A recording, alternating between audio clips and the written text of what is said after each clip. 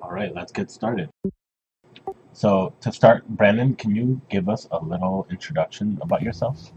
Like what your career has been so far, and just a basic summary? Sure. Can you hear me? Yes. Yeah. Okay. So sure. So my career so far, well, I guess I'll start with where I am now, and then I'll give a little bit of the background. But so I have a law firm, Odin Law and Media, in Raleigh, North Carolina, where I primarily work with video game developers, publishers, and sort of ancillary industries related to the video game industry. It's mostly corporate and intellectual property work, so transactions and a little bit of dispute resolution, but kind of veers all over the place depending on what clients need. And if it's something that I can't do, I will find another attorney who can and source that attorney for the client. How I got to this point, immediately before opening my firm last year, I was working at a mid-sized law firm with about 26 lawyers that focused on tech and life science startups. And my particular niche there was always on digital media startups and digital media businesses. They are probably the largest group of attorneys doing that work east of the Mississippi. Before that, I was at a law firm working with newspapers and television stations, and that's where I sort of started developing the video game practice. And that was largely because I was interested in the newspaper and TV work. I was not as passionate about it as I thought that I should be. And I also wasn't certain that I'd be able to rely on the newspapers for a long-term career. And so found my way into doing a few startup video game companies, which grew into a few more, which grew into a few bigger ones. And now here I am.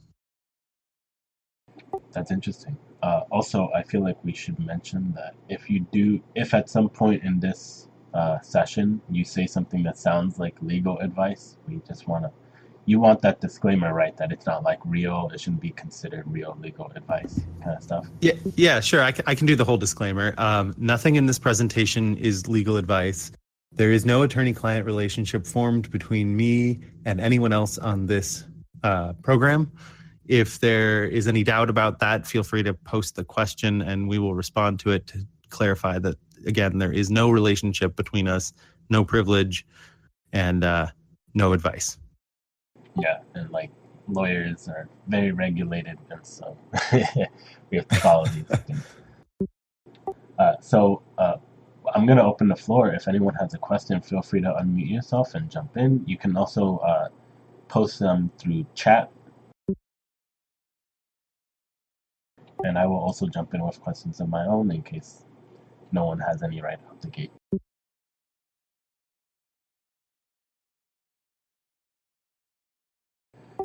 I see Carolyn unmuted, but I don't hear anything. Might be getting the mic set up. So I guess I'll jump in to say that I forgot to mention during the opening that I'm also general counsel to IGDA, which is how Livio and I connected. Can you talk about what that means? Yeah, so general counsel for IGDA. So IGDA obviously is a large group of kind of a large interconnected web of chapters and volunteers and special interest groups and different programs. And at the core of it, there's sort of this hub and spoke model where the hub is the executive director and the staff. And basically I help them and the board, the central board, with legal issues. So whatever comes up, if I can provide insight, I do. So it could be anything from contract negotiations and review to intellectual property questions to more specific things that I really can't talk about, right? So is that like a pro bono work or? Yeah, so I do all of that pro bono for IGDA. That means free. That means free. That's kind of so attorneys in most states are encouraged to do some pro bono work. In some states it's mandatory. It's not where I am, but we do have an aspirational goal of about 50 hours of pro bono work a year. And I think IGDA has me at double that typically, sometimes even more. But it is pro bono. And then I guess that's not including just the time spent in board calls and board meeting calls and staff calls. But the actual like substantive work part is a lot of time. So you mentioned you have attorney-client privilege. Are there any like how much can you talk about as far as cases you've seen in the past? Like if I wanted to ask a question of like, do you have any interesting stories that are also like public that you can talk about with regarding to your work, or even just legal cases that you've seen? Yeah, so I'm happy to talk about cases I'm not involved in, right? The Lindsay Lohan publicity stuff going on in New York, I have no involvement in whatsoever, and I'll talk about that all day long. But stuff that I am involved in, unless the client specifically tells me I can talk about it, I'm probably not going to talk about it. And that's typically true even if there's already been some reporting. Because if I start talking about some of the media coverage as though it's accurate, everyone else will assume that it's accurate, right? Okay. So even where there's some public information, I don't want to necessarily be the one to confirm that. And I was going to branch off of that and ask, like, are there any horror stories of like anything that you've seen either indies or a studio do in the games industry that can potentially be like a cautionary tale to somebody starting out as far as legal risks go? Yeah, definitely. So I would say two of the biggest legal risks for especially new studios are making sure that your intellectual property is collected into one place and belongs to the business. So for example, if you are a loose collection of students and you're all doing work on one product and you don't have any written agreements, each one of you owns an undivided whole interest in the end result. So what that means is each one of you can basically shut down the whole project by saying that you don't want the rest of the group to use your stuff anymore. There's also some argument that you would have a partnership and all of that would belong to the partnership, but then each one of you could take the partnership and run with it because anyone can bind a partnership as long as you're willing to accept an equal split of the revenues from it. So there's a lot of difficulty in making sure that the IP belongs where you think that it does. So if you've formed a company, that's the first step, forming the company and trying to dump all of the IP into that company. So if you form the company, you hire some of those friends as contractors, maybe you give them a revenue split or something like that. The default presumption is going to be that they still own their creations unless there's a written agreement that says they don't. So that's the biggest thing I would say that I see new companies doing. And then another big risk and another thing that I think is kind of a rampant problem in the games industry generally is misclassification of workers.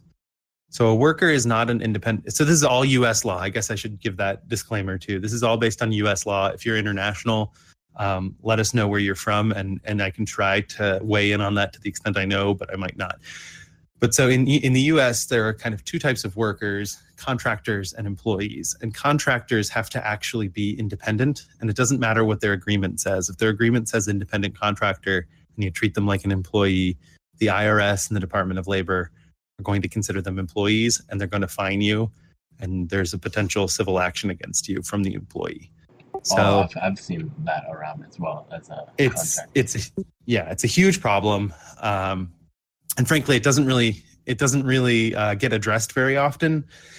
You see these talks about unionization and things, and without opining on whether there should be a union or anything like that, I think we have some fundamental other issues that if we address those, people might not be as angry, right?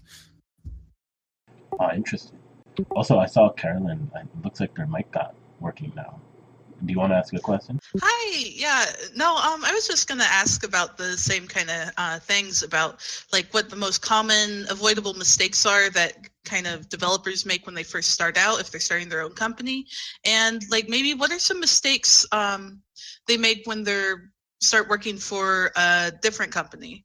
So with regard to like non-compete clauses and making sure their contracts are kind of fair to them and to the company. Yeah. So actually I think it's Megan in the chat here. If Megan would be so kind as to post a link to the website where I have kind of the top 10 things for starting a new business, I will task her with that.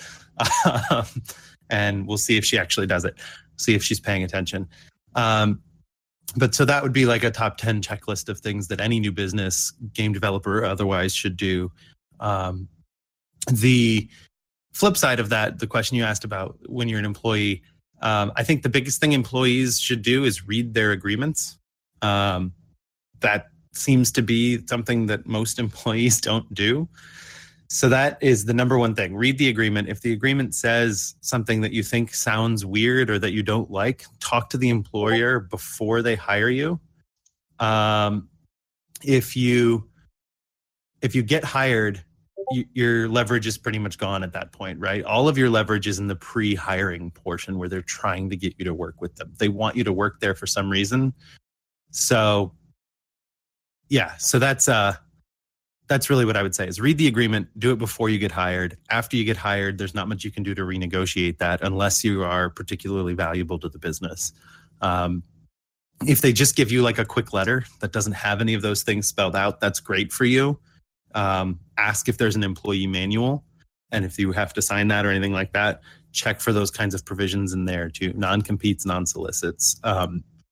So to give you kind of a little bit of a background, a non-compete says you can't work for any company that is competing against this company or on any project that competes with our projects, right? A non-solicit says if you leave, you agree that you won't come after our clients or our customers or our employees. So just to pick names, I'm not representing any of these people, but just to pick names, if you were to leave, say, ZeniMax, and you were to go to, say, Facebook, and you might want to make sure that when you go, you're not going to be working on the same VR things, that kind of thing. Yeah, so just read the agreements. And also, if you can afford to talk to a lawyer, that's great. If you can't, if you are a student, you may have free legal services through your university. A lot of people don't realize that. Student legal services exists on most major US campuses, and they will read an employment agreement and red flag things for you. Well, that is such an important tip. I just had a flashback to when I was in school, and I think I heard about that once and then never thought about it again. Yeah, I mean, free lawyers are the best kind, right? Yeah. So Jessica asked a question in chat. I'll read it out loud. Main question that you should ask when negotiating employment, like if someone's considering a contract or getting hired, what are the top of mind questions that they should think of asking? Yeah, so if you're going to be an employee, then you'd want to know things about benefits, and if there's an offer that comes with any kind of back-end money, right? If there's any sort of revenue share or any sort of option to purchase equity in the company, you want to make sure you understand what that says, right? So if it says, oh, you're going to get paid, $1,000 a month, but we're going to give you 20% on the back end. Well, 20% of what, right? You want to know what that means. So you want to read those definitions really carefully and make sure that you are pushing people towards things that are actually the understanding you think they are. As far as employment, if you're an actual employee, then you'd want to ask, like I said, about benefits, health plans, hours, all of that kind of stuff. You may also want to consider asking for relocation benefits you somewhere or making you move somewhere. A lot of companies have a budget for that, but they won't actually fork over any money until the employee specifically asks. Well, that's a good point. Usually when I'm considering any job, I always assume that I know what they even offer, and that's a good point that you might not even know. Like they might keep it in their wraps just to save money or something, or maybe some other problem will obfuscate what you even have available to you. Yeah, and assuming this audience is mostly students, don't ask for $20,000 in relocation benefits, right? But you might just say, is there any money available to help me with the move? And if there is, then they may offer you some of it, right? And it may be submit receipts and we'll see what we can do after the fact, but that's still better than nothing, right?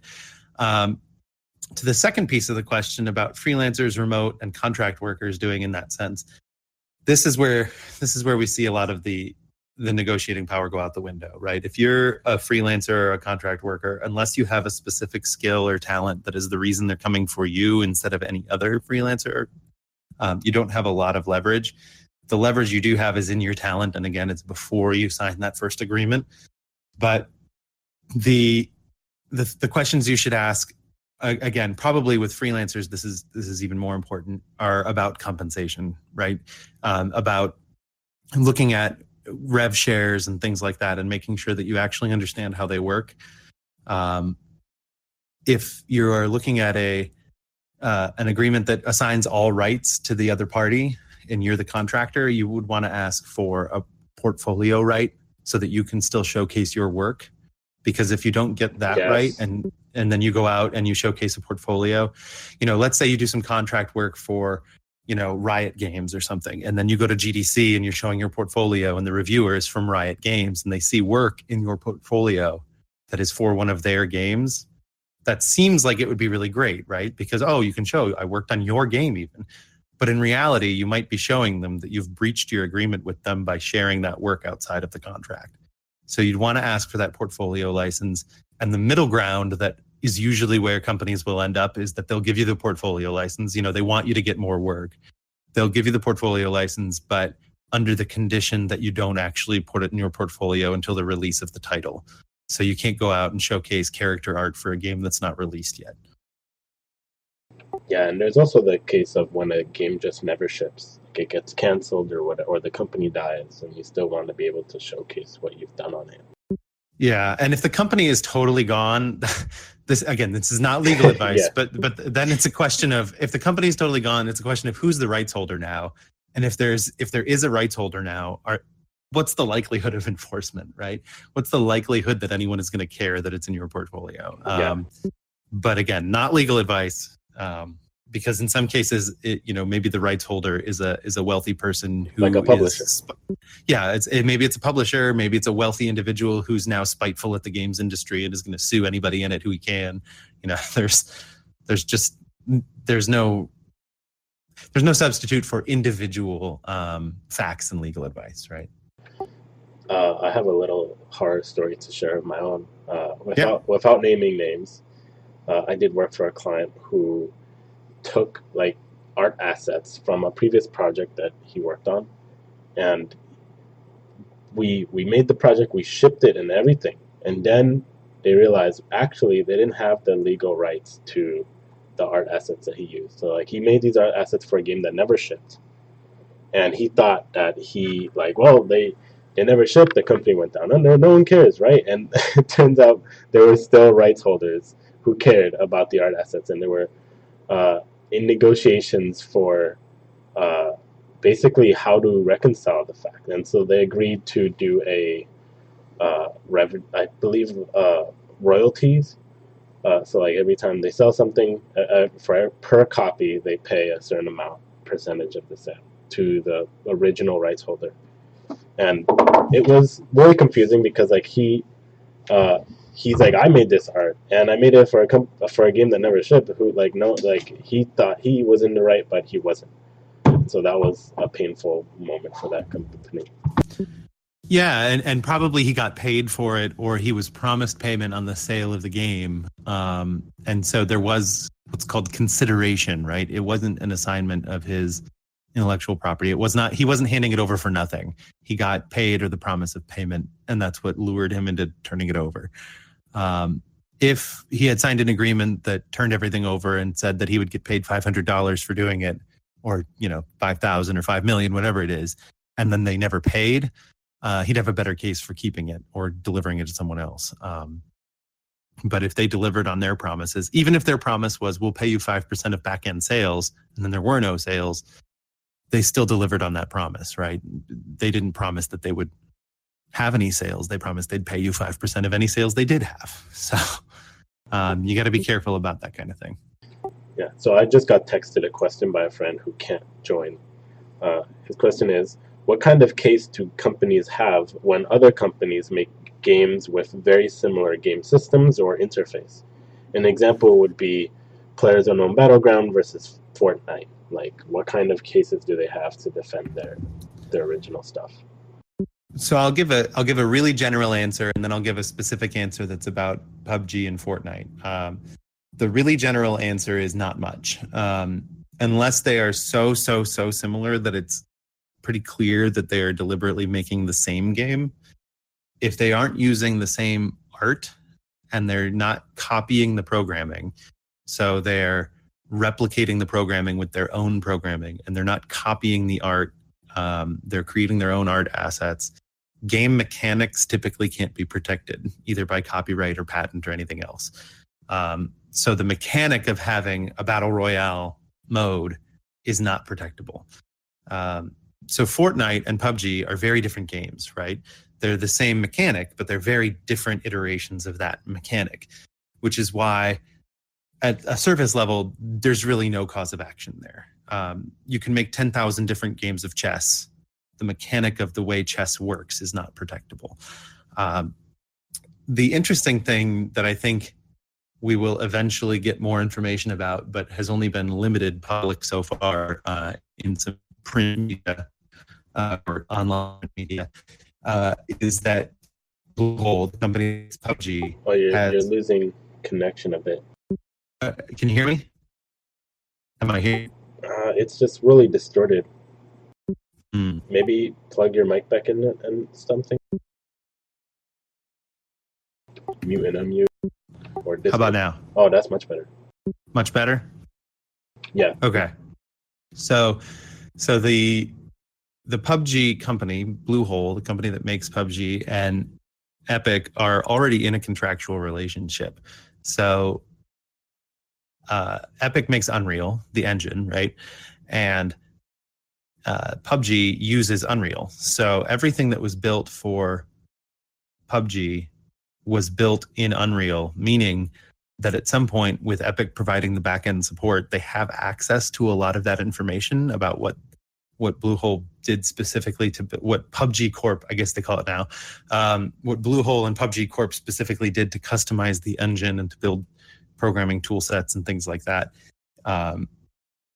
The argument that Bluehole put out publicly is that they think that Epic used some of the stuff they made to make Fortnite, which obviously changes the case, right? Then it's not a case about copying a game mechanic, and it's a case about copying code and programming that was meant to be secret under an agreement that you already had in place. So short version is, if you want to go out and make a game about a plumber that jumps down pipes and jumps on mushrooms, you're probably fine. But if you go and you take Mario assets, you're going to get sued. Or you might get sued. I didn't even know about that. As in like the case between like the PUBG Corp and Epic.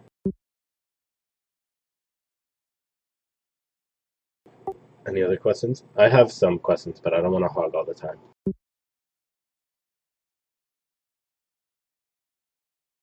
Okay, so I'll ask away. I wanted to kind of shift the focus into more of the I want to ask more personal questions. So you said your career path was kind of you started out as interested in potentially newspaper stuff, working in media, and then you went and got a law degree. How was that like? So what's getting a law degree like? Like basically, how did you decide to go there? What drew you to that field? Sure. I think that, like a lot of people who went to law school, I went to law school for lack of a better option, which seems silly to say. But I had finished a 4-year degree and I didn't really want to. So I have a journalism background. I was a journalism major and I didn't really want to be a journalist. I also had school loans that I didn't think I would ever repay on a journalist salary. So I just put it off for 3 years and went to law school, right? I didn't go out into the working world. I went to law school, and at the time, there was sort of a booming economy. Everybody thought, oh, you get a law degree, that's good for anything. And then I graduated into a recession and ended up doing a little bit of work that was not really what I thought I would be doing after my first year of law school. So in law school, I sort of tried to bridge the journalism media background and law and focus on entertainment law and media law classes so that I could eventually try to get a career in that. But then I graduated, like I said, into the recession, ended up doing insurance defense for a little while, and then pivoting into newspapers when I saw an opening and had a connection into that firm. And then how did you start gravitating towards game stuff? Yeah, so I mentioned this a little bit. I was working at the newspaper firm, and I had always had a background that I wanted to do. Since law school, I wanted to do entertainment work, right? And entertainment is a big, broad category, sort of like, honestly, video game law is a big, broad category. So entertainment, video game law is not really a type of law, but it's just an industry focus. But so while I was working in the media firm, doing newspapers, TV, traditional media, I wanted to work in more emerging marketplaces, in stuff that was more interesting and would be around longer.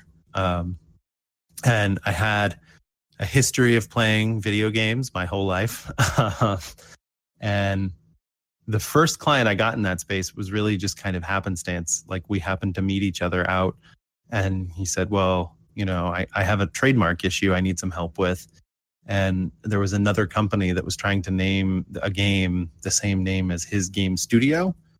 I've seen stuff like that. Yeah, so we convinced them to back down, but after that I went, well, how many more of these developers are there around here? And I really didn't realize how big the Raleigh market is. So to you students, if you are interested in a job in an unconventional location, look at Raleigh. Don't just look at Los Angeles and San Francisco. There are jobs in Raleigh. North Carolina. I think IBM is there too. You say IBM? Yeah, I think they might be there. Yeah, so IBM has a small office here. Lenovo has a bigger office here, actually. Okay. But yeah, there's a lot of tech companies, Citrix, Red Hat. Yeah. Just got a chat question. Oh, okay. So I see the question, and then I'll repeat it. What sort of differences are there between traditional media law and video game law? So anything that would apply in traditional media law still applies in video game law. Video game law has additional layers. So traditional media law would focus on, just the kind of the basic business formation and getting going stuff is going to be the same in both industries. The agreements and things like that are where things really diverge. And traditional media companies spend a lot more time and effort worrying about things like libel and defamation. So they spend a lot of time trying to get the facts correct and making sure they do all of their research. Where video games, it's creative work, right? You're not trying to get facts, you're trying to create things. So the difference there is more of an emphasis on, especially if you're doing content clearance, which I do a little bit of, but at the level of the companies I'm working with, they usually can't afford a ton of that. But content clearance is where you're going through game assets and you're going through designs and you're trying to make sure that everything is original and it's not infringing on something else, or that there's no risk there. So someone in the Grand Theft Auto development team's job was content clearance, and that's why the cars don't have real car names, right? And that person either looked at the Lindsay Lohan character and went, this is fine, or looked at it and didn't make a call, right? Maybe they didn't even look at it. But so video game law is more focused on making sure things are original and creative. And then on the contract side of things, the publishing agreements in video game law versus the publishing agreements in a traditional sort of book media world, they use an entire different language, basically. Video game developers don't think of money paid to you to develop a game as an advance, but really it's sort of similar to a literary advance. The difference being that if you don't deliver, your publisher can probably claw back that money and sue you for it, where a true literary advance, they can't. But so the contracts are very, very different. There's some similar economics, but the actual drafting of them, just industry practice, is hugely different. Yeah, I remember hearing about how in the Burnout games, the reason they didn't get licensed cars was because no car manufacturer wanted to have their cars be crashed up and banged up and all that. Whereas their game is all about distorting cars and breaking them up. Yeah. So there was a thing, I don't remember who posted it. Somebody posted a thing to Twitter. It may have been Cliffy B recently. That was something like, oh, you want to work with licensed assets? Great. Or you want to work with our car license? Okay, that's great. We want our car in your game, but our car has to be the fastest. It can't crash, and it must always win. Yeah. And I see Jessica's moving to Raleigh, so that's awesome. If you are interested, you can follow the Raleigh IGDA on Twitter and Facebook. Get in touch with us that way. Hopefully we will be doing more things by June. We've been a little inactive recently, but. So I have 2 questions. What's your favorite part of your work and your least favorite part? So I think my favorite part is occasionally I get to actually play video games and call it work, which is fun. It doesn't happen that often. Usually developers don't want to pay you to sit and play their game, but occasionally I get to do it. Or if I'm at a meeting, I have one client specifically that I'm thinking of that I go to their office pretty frequently. And every time I go to their office, they make me play a Smash Brothers tournament with them. And I always fail. And so much, they're so much better at, because they do it like every Friday and I'm terrible at it. But they use it as a way to make fun of their lawyer, which is fun. But I don't bill them for that time, obviously. But yeah, I think that the most fun thing, or my favorite part of the job, is being able to play games, and honestly, to be able to see some of the super creative stuff that some of my clients are working on. So actually, for example, one of the writing team and creative team from Edith Finch is a client of mine on one of her other businesses. And so seeing her win an IGF award this year was really cool. Nice. And then Heart Machine, which did Hyper Light Drifter, is a client. So seeing them win an award a couple of years ago was pretty cool too. Yeah, so working with clients that are doing interesting things just kind of makes the drudgery of pushing paper more interesting, right? Because you feel like you're in some way a part of that, right? Not really, but you feel like it. You get to justify it to yourself that way. And then the least favorite part of my job, I think, probably is when clients can't pay their bill and I'm asking them to pay it anyway. Oh, right? yeah. I mean, and I'm sure that, if you're doing freelance work, you have this happen too sometimes, where Yep. you've done something, you believe in the project, but at the end of the day, you have rent to pay, right? Yeah, and whenever that happens, like I've often like refused to take another step in the project until pay. So like just like that's where my main leverage is. And the client's like, but we don't want to find someone else, and I'm like, then pay me. Yeah, and to a certain point, I guess I could do that too. But there are, as you pointed out earlier, there are ethics rules about when a lawyer can just stop working and just refuse, right? I see, because then you can put them into real peril. Yeah, exactly. If I've been doing 90% of, or if I've gotten you 99% of the way through something, and then I just stop working, that's a real disadvantage to you. And I honestly, the rule there is probably in place so that I can't do 99% of the work and then, extort you and blackmail you for the other 1%, right? Yeah.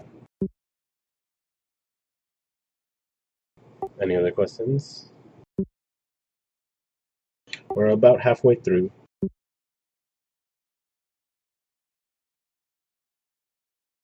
I kind of wanted to just hear more about, I'm a big fan of horror stories, like things that have gone wrong legally with games in and around the industry. By the way, what about non-game projects that you've worked on or been aware of? Yeah, so non-game stuff goes wrong just as often as game stuff. I had a client a few years ago that was trying to put in a bar. They are a bar owner, and the building next door was owned by a competing bar owner, but there was no bar next door. It was just owned by a competing bar owner, and the guy went back into the property records and figured out that the two buildings were part of the same homeowners association, which was weird because they were commercial buildings, but apparently you can have a homeowners association that's just commercial buildings.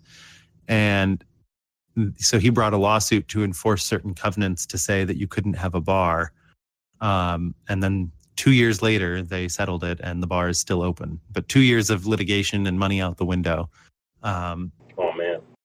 So that was interesting. But yeah, in the games world, and so I don't do a lot of those cases. I try not to. This was when I still had bosses and my bosses got to tell me some things that I had to do. So not having bosses is awesome. If you can do it, I recommend it. But yeah, in the games world, the horror stories are usually things where they could have been prevented with a little bit of preparation. So for example, I mentioned that you want to make sure your IP is in one place. So the horror story is you release a game and then you get an email from a lawyer or a letter from a lawyer representing someone you used to work with that says, hey, we noticed you're using the music I did. We would like to know how you intend to compensate us for that. And in your mind, you might be thinking, well, I already paid you for that. But then you go back and you look at the agreement and there's no express assignment, or you don't have an agreement with that person. Well, then you're in a tough place, right? Because they could theoretically say, go back through the game, strip out all of my music, strip out all of my sounds. Or, I'm going to sue you for copyright infringement. Or pay me a royalty of 50% of the sales. And like, those are your two options at that point. You don't have a lot of leverage to fix that. And I've seen that happen. I've seen trademark issues come up where someone will name the game something. I had one client who tried to name something that it turned out the NRA had a magazine with the same name. So the NRA sent a cease and desist. So we had to debate with the NRA about whether we should be allowed to go forward with that game name. And it was a smaller indie company that had put a little bit of effort into marketing their new title. And if they had been a big company and spent the same amount of money, they would have just walked away from it. But because they felt like they'd gotten all the goodwill they were ever going to get, they felt like they had to kind of push back. And so ultimately we got the NRA to back off. But so naming issues come up.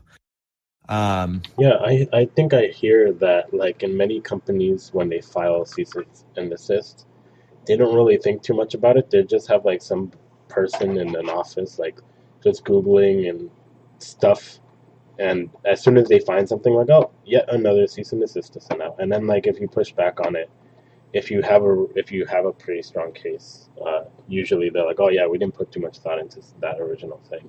I wonder if that's actually true, or if that's just something that I heard that was wrong. No, so that's definitely true. I think you're even being optimistic, assuming that there's a person there sending out the cease and desist. Oh, like a robot instead. Yeah, there are web crawlers that go out and look for images that are similar to copyrighted images or trademark images, and then just automatically generate cease and desists and send them out. I mean, YouTube is basically that now.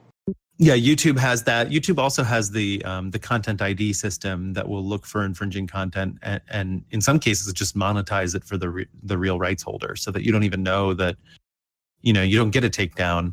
The video stays up, but somebody else is making money off of it. But yeah, so I've had lots and lots of clients get those letters where it's pretty clear that it's just something crawling the internet. And in some cases, the best response there is to not respond.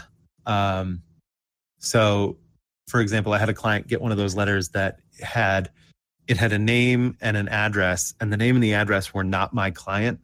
They were a directory service, and the directory service forwarded it to my client.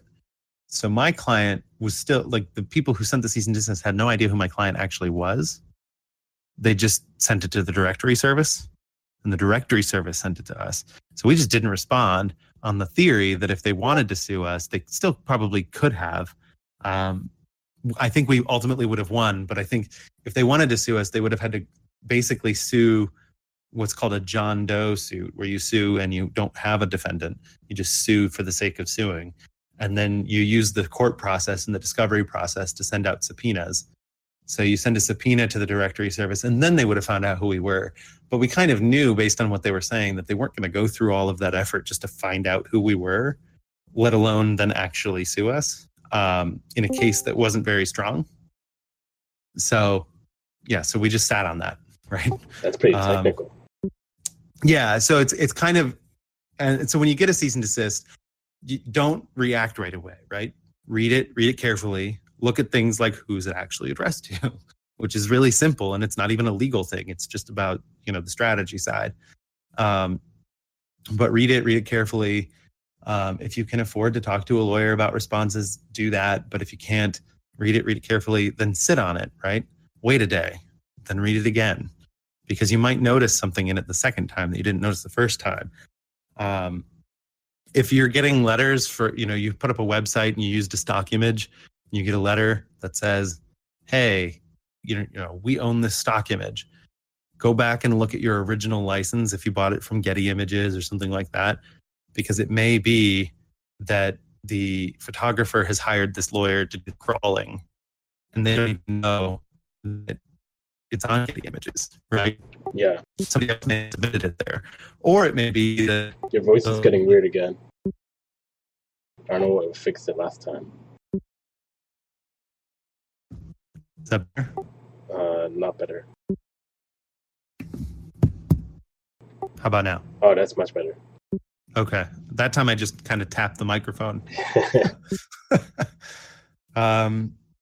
Yeah, I'll have to figure out what's doing that. But yeah, as you're saying, like the person who issued it might not even know it's on Getty Images or something.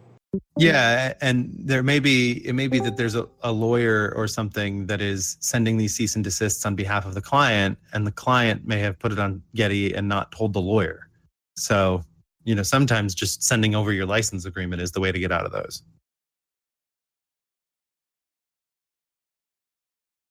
I had an example I wanted to bring up, but I forgot what it was. Oh, I remember now. So there's a lot of game jams on Itch.io, and Itch.io is a storefront. Even though, I've made 2 game jam games that were clearly riffs off of actual intellectual property. Like, I made a Pokemon clone. The whole idea of the game was designed to be a bad Pokemon clone, but we actually used, I don't know if we used the word Pokemon in the name, but our artist actually drew Squirtle and Charmander in it and Pikachu. And so Nintendo issued a DMCA takedown on our little dumb game jam game. And I'm like, but this is just a game jam game. Well, that's when I remembered, yeah, Itch.io is a storefront. Even if you put something up for free and you don't charge a penny for it, you still gotta comply. Yeah, so actually that is an interesting point, because I think that's something that students especially struggle with. If you are doing a project and you're infringing on people's copyrights, it doesn't really matter what you're using it for. Even if you're releasing it for free, even if you're not releasing it, you're just sharing it with a few friends, still copyright infringement. You can still get sued. If you're doing it purely to learn, you're not going to share it with anyone. Yes, it's still copyright infringement, but if it never leaves your computer, who's going to know that you did it, right? So if you're just, creating a Pac-Man clone to see if you have the skills to create a Pac-Man clone, that's one thing. But yeah, like you said, you put it on Itch.io and Nintendo's going to notice, right? If you're especially in that case where, there are some companies that are like the IP bears, right? So you don't poke the bear. Those companies are companies like Nintendo and Disney. Square Enix is another one. Like, don't touch their assets. They're going to come after you. Even claiming parody is not quite going to work out, is it? It may. It depends on how you handle it. Yeah, so the downside to claiming parody or fair use, and we can talk about fair use if you want to, but even claiming parody or fair use, the difficulty there is that it's a defense. So you can't argue that until you're already in court. Like if they send you a cease and desist letter or they send a DMCA takedown notice and your response is, oh, this is fair use, the next thing they're going to send is a summons and you're going to be sued.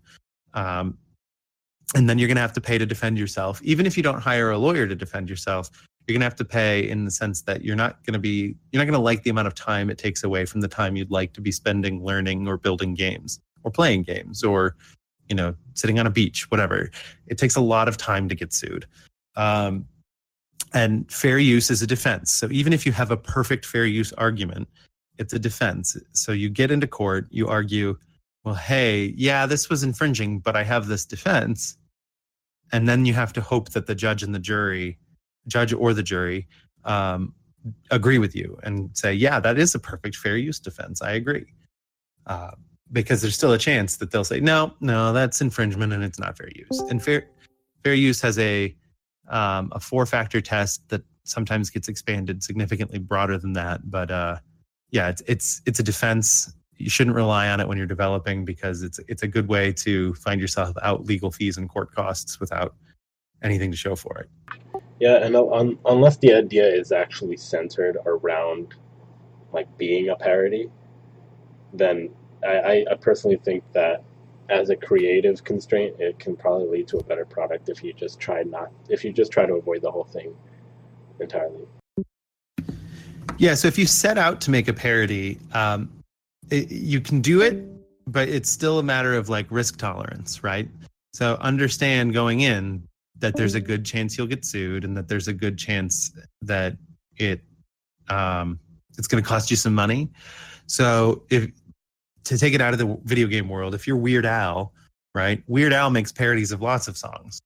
He always gets permission from the record company before he does it. He never goes and makes a parody. Even though it's clearly parody, he never relies on that. He always gets an agreement in writing beforehand. But he's also got a lot of leverage. He has a ton of leverage. But the flip side of that is he's also definitely doing parody, right? If you have no leverage and you're not an established parody artist and you set out and you make what you call a parody, that doesn't necessarily mean the rest of the world is going to see it as a parody. Certainly doesn't mean that the person who owns the IP is going to see it as a parody. And that's really what matters, right? At the end of the day, like if you don't have any leverage and you don't have any money, can you really afford to defend the lawsuit that comes because your parody wasn't quite parody enough to convince the rights holder it was a parody? Yeah. Not saying you'll ultimately lose the lawsuit. You might ultimately win the lawsuit, but do you really want to spend the time and effort fighting that? And so if the answer to that is yes, by all means, make the parody, right? Well, so Karen Lynn asked, how do you see video game law as changing over the next decade? What legal issues are going to be bigger in the future? Yeah, so I think there's, and I apologize in advance, there's going to be some buzzwords here. I think privacy is definitely more on U.S. regulators' radar than it ever has been before. Yeah. Europe is already kind of jumping ahead on a lot of that with GDPR. But I think with the whole Facebook thing and Cambridge Analytica and all of the stuff that's now affecting politics, I think that privacy and data privacy are going to be more on politicians' radars and regulators' radars, which means that eventually there's going to be more of a video game privacy industry than there is now. And, you may not be collecting any data in your games, but there are games companies who are collecting a lot of data. And there's also, the idea that even if you're not collecting any data in the game, if you're doing any marketing for the game and you're doing any data collection on your website, well, you're still a data custodian. So I think privacy is going to be big. I think AR and VR issues, we're going to eventually see courts tackle. At this point, they haven't really even addressed them, but I think when they do, they're going to try to apply traditional frameworks of things like liability and IP and assault, and they're going to have to figure out how those things are changed, if at all, in AR and VR environments. And then I think the third thing that will probably come to video games in a way that is at least disruptive, if not legally disruptive, is blockchain technology and how that affects things like in-game transactions. It may not affect the law in any way at all, but I think that lawyers will say that it does. Yeah, I really agree with the privacy one. I'm definitely on the side of, I do think if the American basically if Congress doesn't pass anything about it, I feel like they should, because there's so many problems, especially like when you hear about certain hacks, you're like, that sounds like it should be criminally negligent to store data in that way, and to store important user information in that way. Like, especially with what happened with the Sony hack, like we just find that in many of these really bad cases, like they're okay. Like even like consumer confidence in many of these companies actually doesn't go far. That doesn't move that far away when companies are found to be like really negligent of their personal data. And so I don't think things are going to improve until they are forced to reckon with actual laws. Yeah, there's an interesting like phrase that people toss around where they say, like, if you look at the way data privacy and just honestly in general regulation work, basically in the US, Americans by default don't trust their government and do trust private enterprise. And in Europe, that's the opposite. So in Europe, people trust their governments and don't trust companies, which is, I think, why you see things like privacy laws that affect private business, and you don't see those in the US. That's not universally true. That's stereotyping two enormous diverse groups of people. Yeah. But I think the market kind of plays that out. And then, yeah, so one other thing I wanted to mention, since we only have a few minutes left, and this is sort of in the future, and this I think is the near future, loot box regulation, right? That's coming. It's a question of where it happens first, but that's going to happen. We're going to see regulation on loot boxes, and we already have regulations on gambling that may or may not be being violated by loot boxes in their present form. But I think we're going to see regulators in some places be more explicit about those. But I don't know that it's going to be a bigger issue. I think it's just going to be one that, developers actually look at now, where before they just kind of thought, oh, we're games, we're different. We don't have to do this. We don't have to comply with these laws. Yeah, didn't Big Fish Games just have a ruling against them? Yeah, big one. Their office is here in Seattle. Yeah, so they, and actually I was at a panel on loot box regulations that was a panel of lawyers in an audience of lawyers talking about loot box regulations and just kind of letting us know what the state of the art is and where they think things are headed. And one of the panelists was from Big Fish Games, so that was fun. But yeah, I mean, frankly, like that was a casino, right? It was a casino game. Yeah. That I think when you're making games that are things like a casino game, I think it's easier for the judge or the jury to be convinced that it's gambling, right? Yeah. If you're making something where what you win is a skin, or you win, a different color rifle or whatever it is, it's harder for them to make that leap. Cool. So we have like 5 minutes left. This is our last chance to ask questions.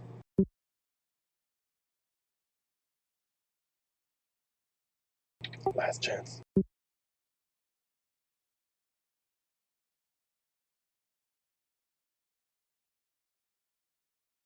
So I guess I'll ask a question to everybody Sure. else. So this is a group mostly of students, right? So I guess I would just ask, like, how many of you, and you can respond or not respond in the comments if you want to. If you don't respond, it's no big deal. I'll just take it really personally. You can let me know how many of you, when you get done with school, are planning on going into a job in a AAA studio, an indie studio, serious games, or starting your own studio. So those would be like the 4 answers. I guess 5, something else. So AAA, indie, serious games, some your own studio, or something else. I'm just curious.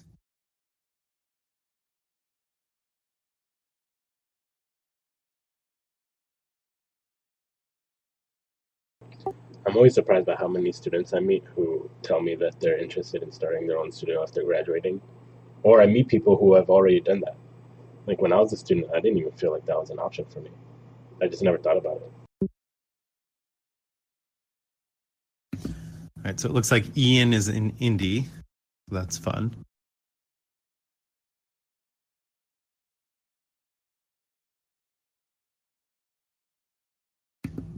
Megan refuses to answer.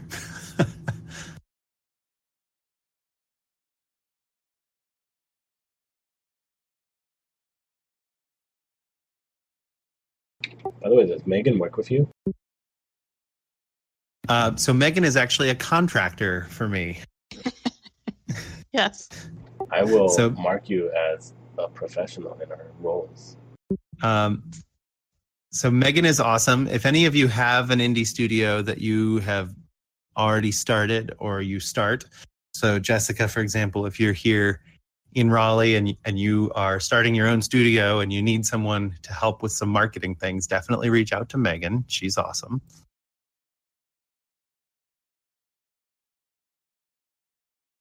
Yeah.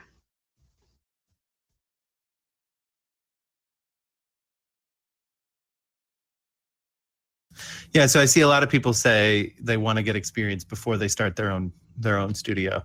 And I think, they're all great options. I think that's the path I took, not in games, but in law.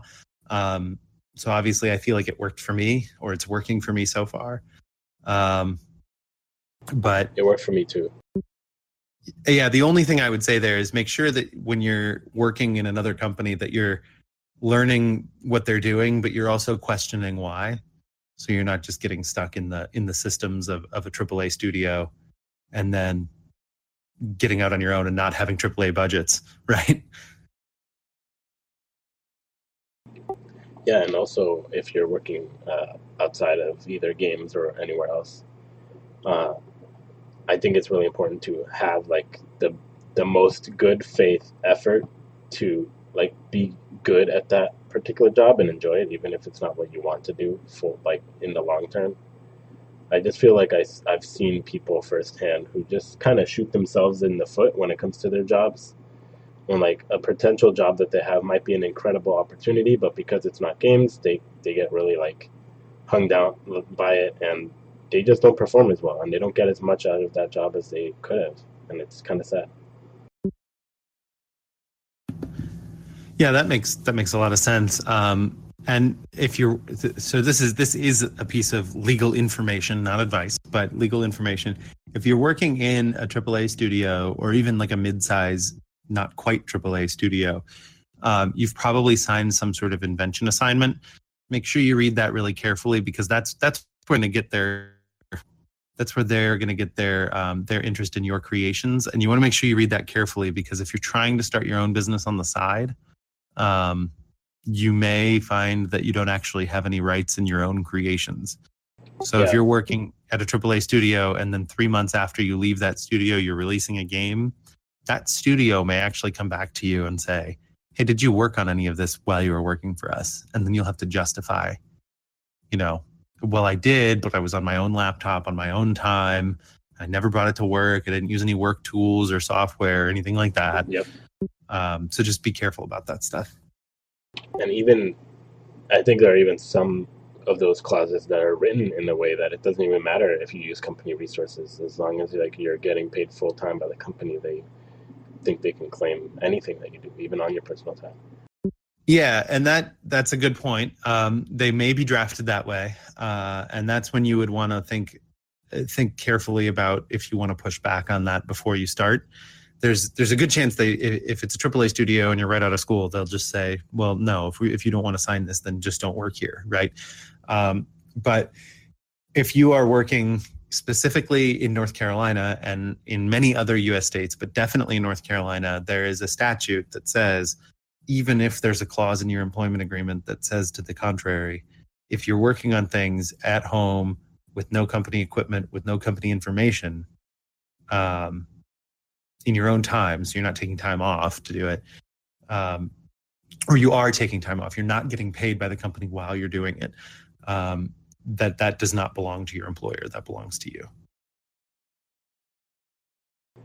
That's good to know. I know I used to work at Microsoft, and everybody always talked about that. Like, I'd meet random people who are like, "I'm working on this thing, but don't tell anybody." And I'm like, "Okay." It would have been better if they just had like more legal clarity about what was or wasn't allowed. And I think Microsoft made themselves pretty clear, and they have a bunch of HR people who are eager to answer those questions. but still people are very cautious regardless. Yeah, and the right time to talk about those things is when you're first starting to think about it, right? If you're worried that you're going to say, "Oh, I might want to work on this game on the side," and that your employer will say, "No, we'll own that," you probably don't want to work for that employer anyway, frankly. Or you need to not work on anything on the side. Those are your choices, right? If you can go to your employer and you can say, "Hey, I'm looking at working on this thing on the side. This is why I don't think it'll interfere with my work." A lot of employers, believe it or not, even if their agreements say that it belongs to them, a lot of employers will be totally fine with that. So we're out of time. Thanks for meeting with us. This was pretty great. Jessica just posted a few more things, but if you want to answer, you can answer it in chat, in text chat. Or just sounds good. I'll let you get back to your work. Or it's the end of your day now, actually. I'm on the West Coast. Yeah, well, I've got probably an hour or two more to do, but yeah, it should be the end of my day, right? Thanks again. Yeah, thank you. And if people want to follow you on Twitter, I can post your Twitter URL. Thank you. I'm going to stop the recording now. Have a good day, everybody.